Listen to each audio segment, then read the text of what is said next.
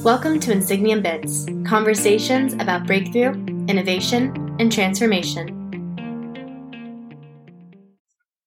It's really a pleasure to introduce Alan and to work with Alan this morning. Alan Murray, if you have followed business news over the last several decades, he was with the Wall Street Journal, he was with Fortune magazine, then he was the editor-in-chief of Fortune magazine, and now he's the CEO of Fortune Media. And it's a company that's really known for, under Alan's leadership, going from paper to a real digital, virtual and live platform for executives, particularly senior executives, C-suite CEOs, to come together and discuss and learn from each other. His book, which we will give you today, that we're going to talk about today, is Tomorrow's Capitalist. My search for the soul of business. Can we put Alan on the screen? There you are. I just want to let you know, I have learned so much working with Alan over the last several years. I've learned not only he has an unbelievable intellect, an incredibly gracious spirit. He's kind. He's sharp. I think when you read the book, it is just a wonderful, wonderful story about how our world is evolving as business people. Today, Alan gave me permission to ask hard questions. Now, I got to tell you, you want to know stress, pressure? Interview the master interviewer, okay? So, I already warned him that I'm not a journalist, and I don't think I'm going to be as great as his people. Alan, I can see you here. They can't see me, but my understanding is they'll Zoom me for Alan to see me. Okay, so Alan, I have my little note cards like your people. I learned from them. Sheeta, let me, before you start grilling me, I just want to thank you. First of all, say I'm going to cry, after that very generous introduction. And I want to thank you for having me. I'm so sorry I couldn't be there in person. I'm such a big fan of what you and Nathan and Insigniam, do. And I was been really looking forward for a long time to being with you in person. It makes me sick I'm not there in person, but appreciate the opportunity to be there with you virtually. Yeah, it obviously made you sick, obviously. And the story goes, Alan's been scheduled to be at the summit since before the pandemic. So this is like, you know, we keep rolling him over year after year. Alan, I'm not going to grill you, but before I start, is there anything you'd like to say to frame your book, The Conversation? Really, I'm prepared for my first question to be about that, but is there anything you'd like to say? No, I guess the only thing that I'd like people to understand is that I've been a journalist my whole life, and I really came at this not as a crusader, but as a listener. I've always thought my role was more to explain the world than to change the world.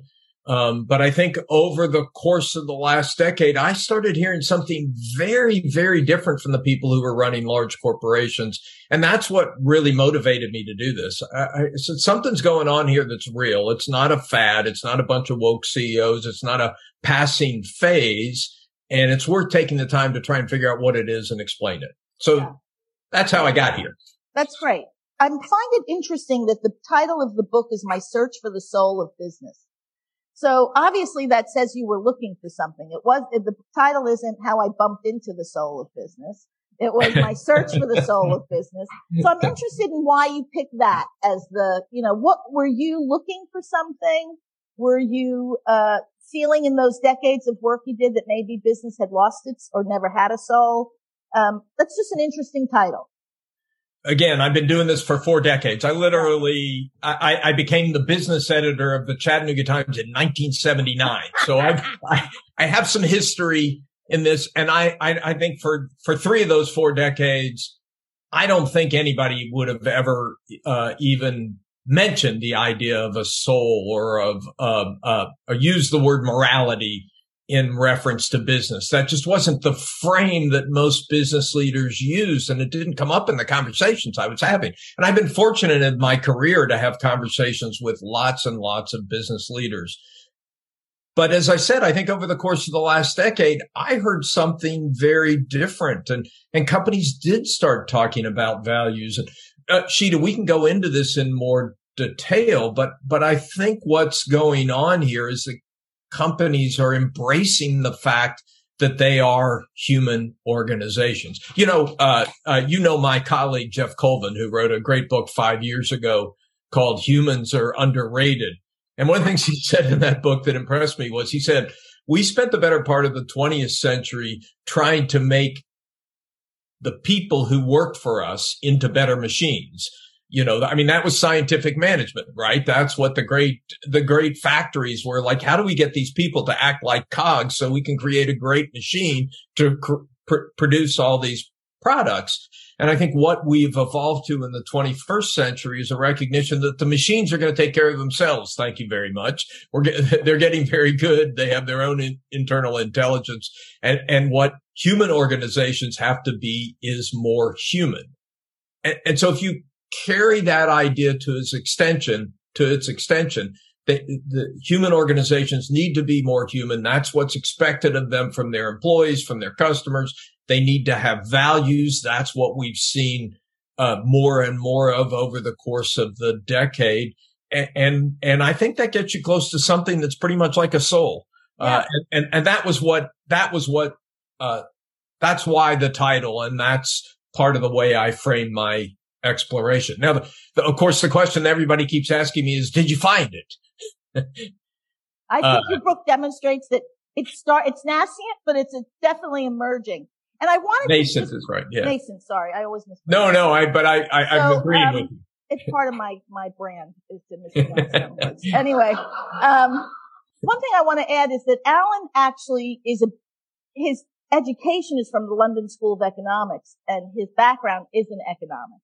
And one of the things he says in his book that I really wanted to make sure we had it here as the background is that capitalism has proved itself to be the best system mankind has conceived to organize human activity. So we're speaking to someone who really has a love for capitalism, which certainly at Insigniam, we think that capitalism has been the source of so much good for mankind. But, Alan, it's interesting. Actually, I want to just bring everyone up to speed. In the book, you lay out the forces that you see came together that actually brought us to this moment. And you lay out several forces. Would you just cover those and kind of give the picture?